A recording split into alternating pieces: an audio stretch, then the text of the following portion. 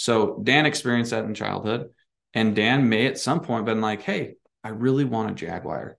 But wanting that Jaguar may come from a whole different slew of things than thinking that it's just an impulse buy. Like, why would Dan want a Jaguar? But it could be because you want to reclaim back what was taken from you at that point. You have to go to that level, being like, why do I want this? Yeah. And does it make sense, or will it fulfill what I'm thinking it's going to fulfill? And typically, what a lot of you hear in media is that you purchase it and it doesn't fulfill that thing that you thought it was going to. And then you feel like it's an impulse buy. Yeah. But Remorse. we're not getting to the root of the cause for that buy, right? And that's what you have to ask yourself. And this is why people struggle with budgeting, is because it's further away than just money or just purchasing a thing. Welcome to Critical Thinking Required, hosted by LBW. This podcast is intended for free thinkers, entrepreneurs, and knowledge seekers. Join us as we discuss relevant financial topics, explore with guests their financial journeys, and engage with experts in industries such as space, media and entertainment, real estate, and many more. Buckle up and enjoy the ride. Welcome to Critical Thinking Required. You're with your host, myself, Tim Bickmore, and my colleague, Dan Weiss. And today we are going to talk about spending habits. Mm-hmm. We're going to go into some details around spending habits and what Dan and I typically see when we're working with our clientele. Dan was mentioning right before we jumped on here that we are very data centric when it comes to our financial planning process. So we actually get to see a lot of trends and different things when it comes to people's transactional level data, understanding their habits when it comes to their money. I mean, we typically see when people get stressed, we see spend go up. When they're not as stressed, spend comes back down. You know, it's just a very interesting to match, I guess, the qualitative with the quantitative, and you can actually start seeing some trends and some different data, which isn't the typical, hey, let's set up a budget and have line item by line item, and we're going to, make sure we only spend 10% on food. We don't love that as a mentality, but then the question is, okay, Tim, well, how do we make sure we can execute on making sure we're spending enough and what's appropriate? And that's what we really want to talk about today, is some of those trends, what we see, and then some ways that we can execute on being more financially healthy, I guess would be a good way to say that. Yeah, I think so. I mean, Tim and I often can talk about this in the sense of like financial nutrition, right? Like Tim was saying, maybe you cut carbs. Not all diets work for everybody, but this is not meant to be end all. I fixed this. No, actually, I think a lot of times people look at it that way. Yeah. And now I'm good. Because these are habits we're talking about too. So this is really how do I alter so it fits me, and how do I maintain? Just like a health plan. Yeah, I mean, I think that's a good point. And if you do talk to a lot of people in the nutritional space, everyone would say everyone is different. I mean, I believe nutrition's even getting down to like the individual gut biome of an individual. Like that's what they're trying to get to. I think it's very representative that everyone has different values, likes, needs when it comes to their spending habits. And those spending habits come from a long generation of growing up, exposure to other people, what you've learned about money, what your relationship with money is. So it is very individualized, and that's how we try to approach it with our clients. Absolutely. Yeah. Here are some things that we often get into conversations when it comes to altering spending habits. We'll start with one that we see all the time these days, which is spending on restaurants, in particular coffee, right? The little things definitely add up. Yep. And so we see a lot of effort towards that topic. Tim, you get to look through this data more often than I. Yeah, I think that it's funny. We have this conversation quite a bit. People, when they say, hey, Tim, I'm spending too much, always go to food. I don't know why, but food always seems the one. And typically the conversation will be, we go out to eat too much. So it's a very interesting concept that comes up very, very frequent. What I like to typically do, though, when people say that to me, is I start then breaking their food budget down per meal per day to be like, how much are we really spending per meal per day? And typically we'll break it down, and sometimes it's around $8 per meal per day, assuming you're eating 3 meals per day. And then that's not even per person. That's just as a household. So it could be 2 individuals. And it's like $8. I mean, can you go to Subway and get a meal for $8? You can. The $5 footlongs, those days are done, but you probably still get $8. You might be able to get close, but that's the point, is where I think there's this people feel like they're spending too much, but they don't really understand what that breaks down to. And then can you actually make a change to make an impact to some of your savings? Yep. Now, the other thing that we see quite a bit too is that food and dining, or even coffee, are not just about the actual item, but it's more of a social and or more of a routine or a habit that people have formed. Or convenience, right? And so it's breaking it down to, well, why do you want to change, and why do you want to shift, and what are you willing to give up in order to make said changes? Now, this is an interesting stat that we came up with here, and some studies do show that 27% of the survey respondents admitted to spending more on coffee than saving for retirement, while 49 of those surveys were spending more on restaurants than retirement. Now, this is a really interesting concept, right? If you were to take that data and look at it, be like, oh, people are idiots. Why are they spending so much money on this food and not saving for retirement for the future? But if you just, again, only look at it fundamentally, that it's the item in which you're purchasing, but not the experience in which you're getting. So we sometimes have clients where they're like, hey, Tim, I go out too much. And then my question is, great, let's cut back. Are you willing not to hang out with your friends? And they're like, what are you talking about? I'm like, well, I can tell that it seems that this is a very social experience for you. That means that you're not just cutting away from your restaurants, you're cutting away from your friends. Do you want to do that? And so that's the question that you have to ask in order to be realistic about trying to cut something like that out of your life. Coffee is another good one. Are you willing to make it at home? Are you willing to give up the convenience? And are you willing not to have that one time where I like to walk to the coffee shop? It clears my head. I don't have to think about anything. I'm not on my phone. Maybe it's a little meditative. Are you willing to give that up and shift it to something else?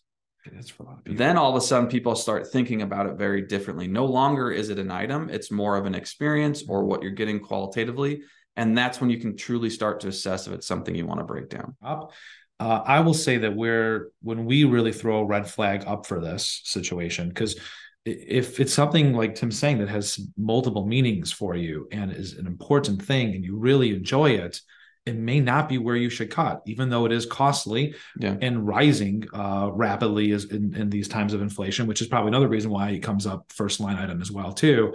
But is it important to you? Which I think we're going to kind of hit that sentence there several times for this podcast, is if it's important to you and there are things that are less important to you, maybe consider cutting those first.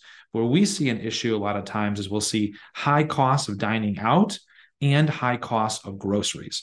This is a flag for us. Sometimes that makes sense, but a lot of times it doesn't. Does that mean that there's food at home that's not being digested and being tossed out, and now that's wasteful?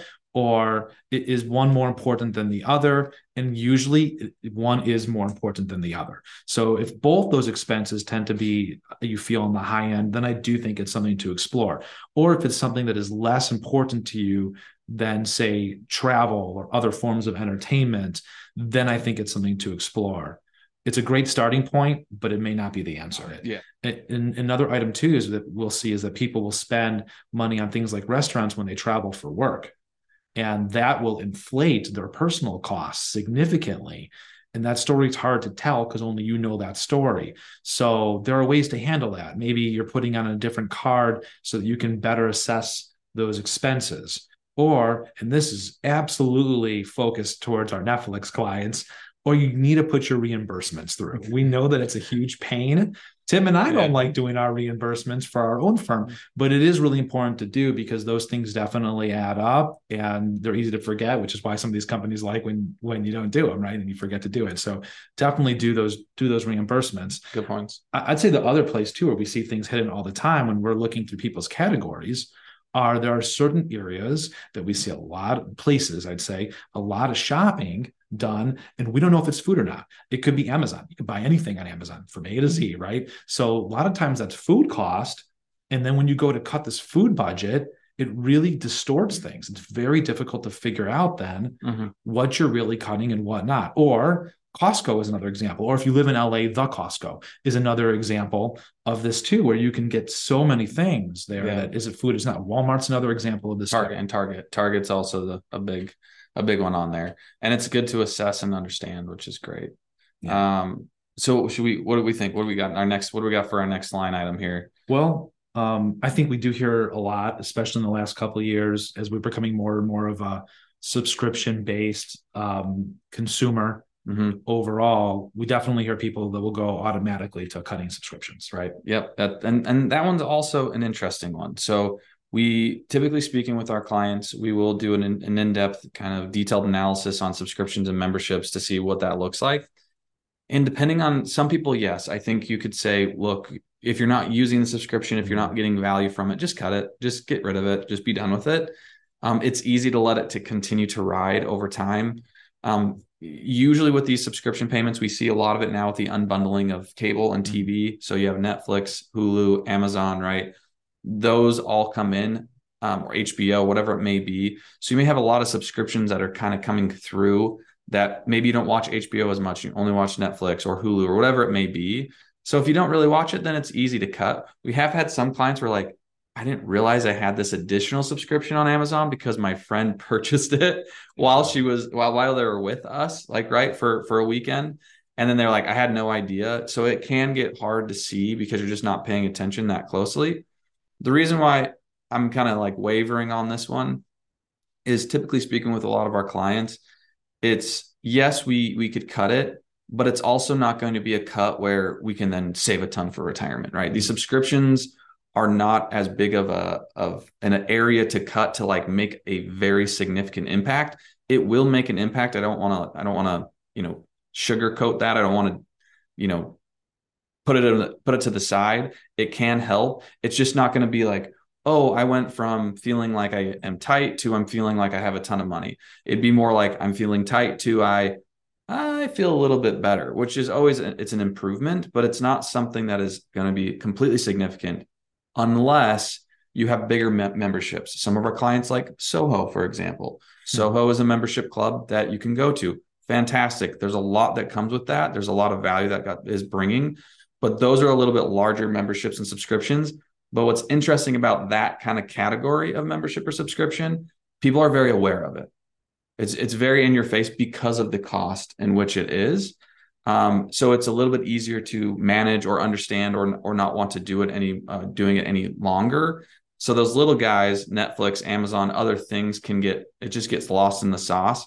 So I think we just make sure you pay attention to it, review it.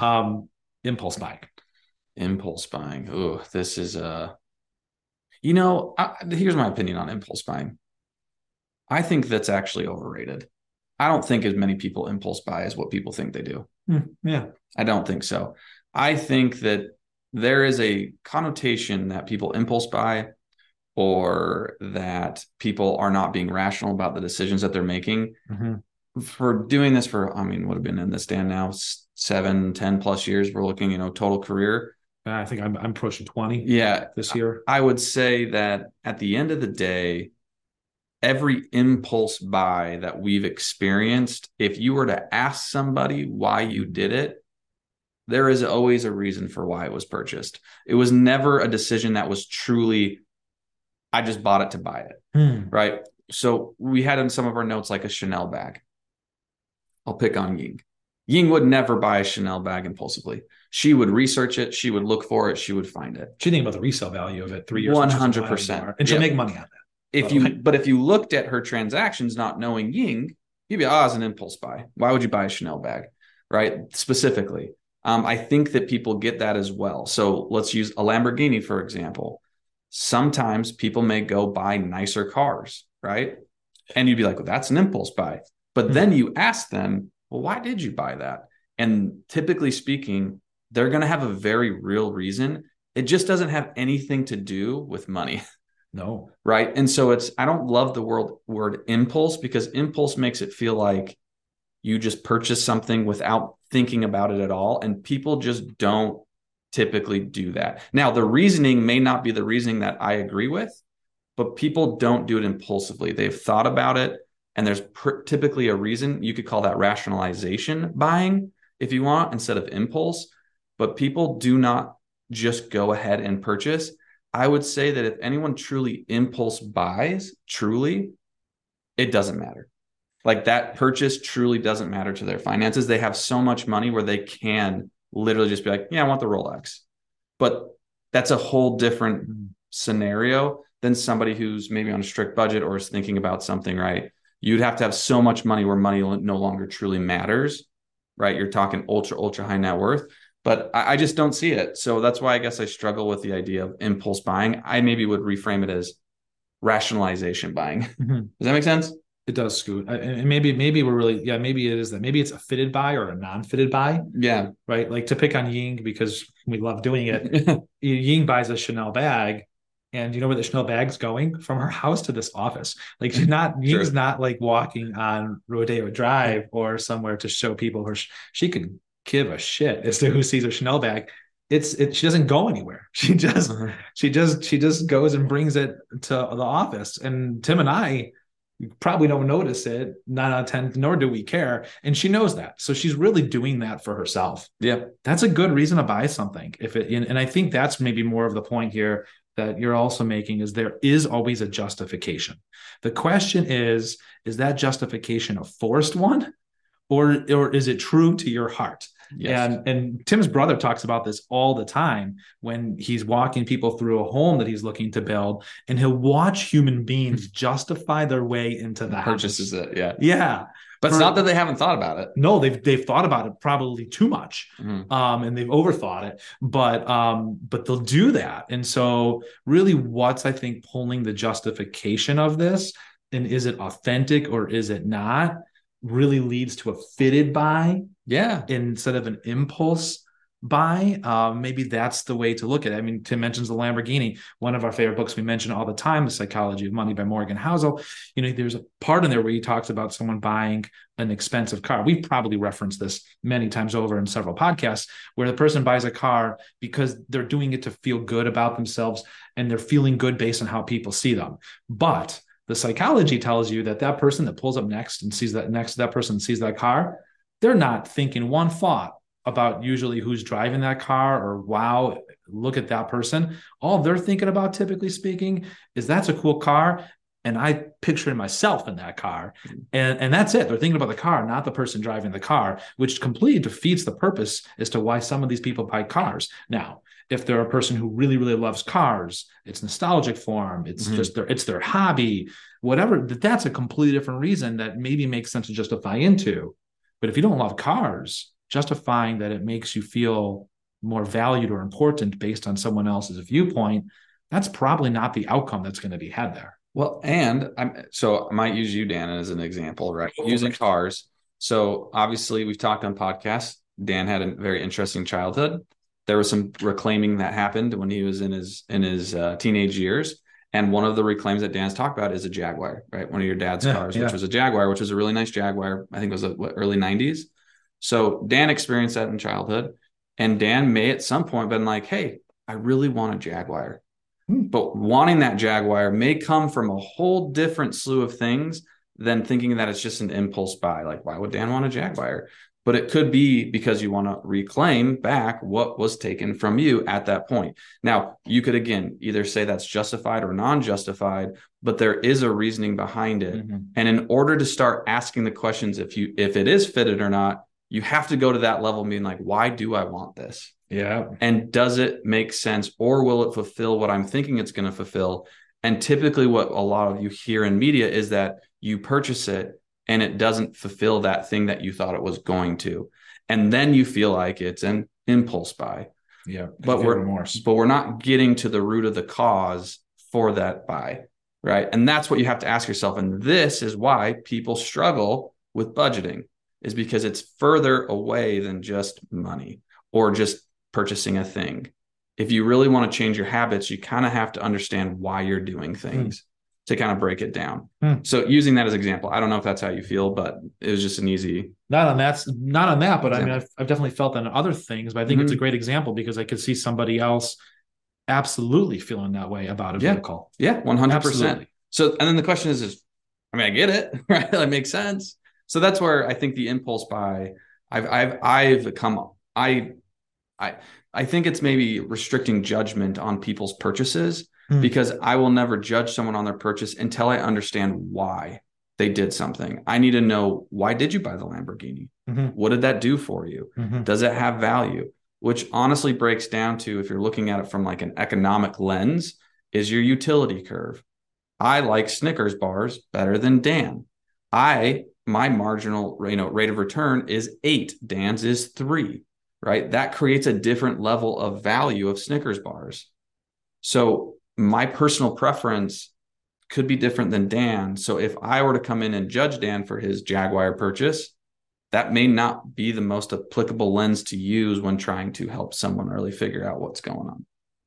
And speaking of which, too, another place we see too, and we've talked about in past podcasts, I'm sure of, is what is your circle around you that's influencing these judgments? Very good point. Could be living inside your house. It could be not living inside your house. That's a really good point. But what's happening there? I mean, I know we're going a little long on this impulse buy, but I think Dan just hit on a really strong point. I love who you're surrounded by. We do also experience this within habits, is if you start talking to people who live in certain areas, New York, Los Angeles, it is very hard not to participate in the noise because it is surrounded and you're blasted with it constantly.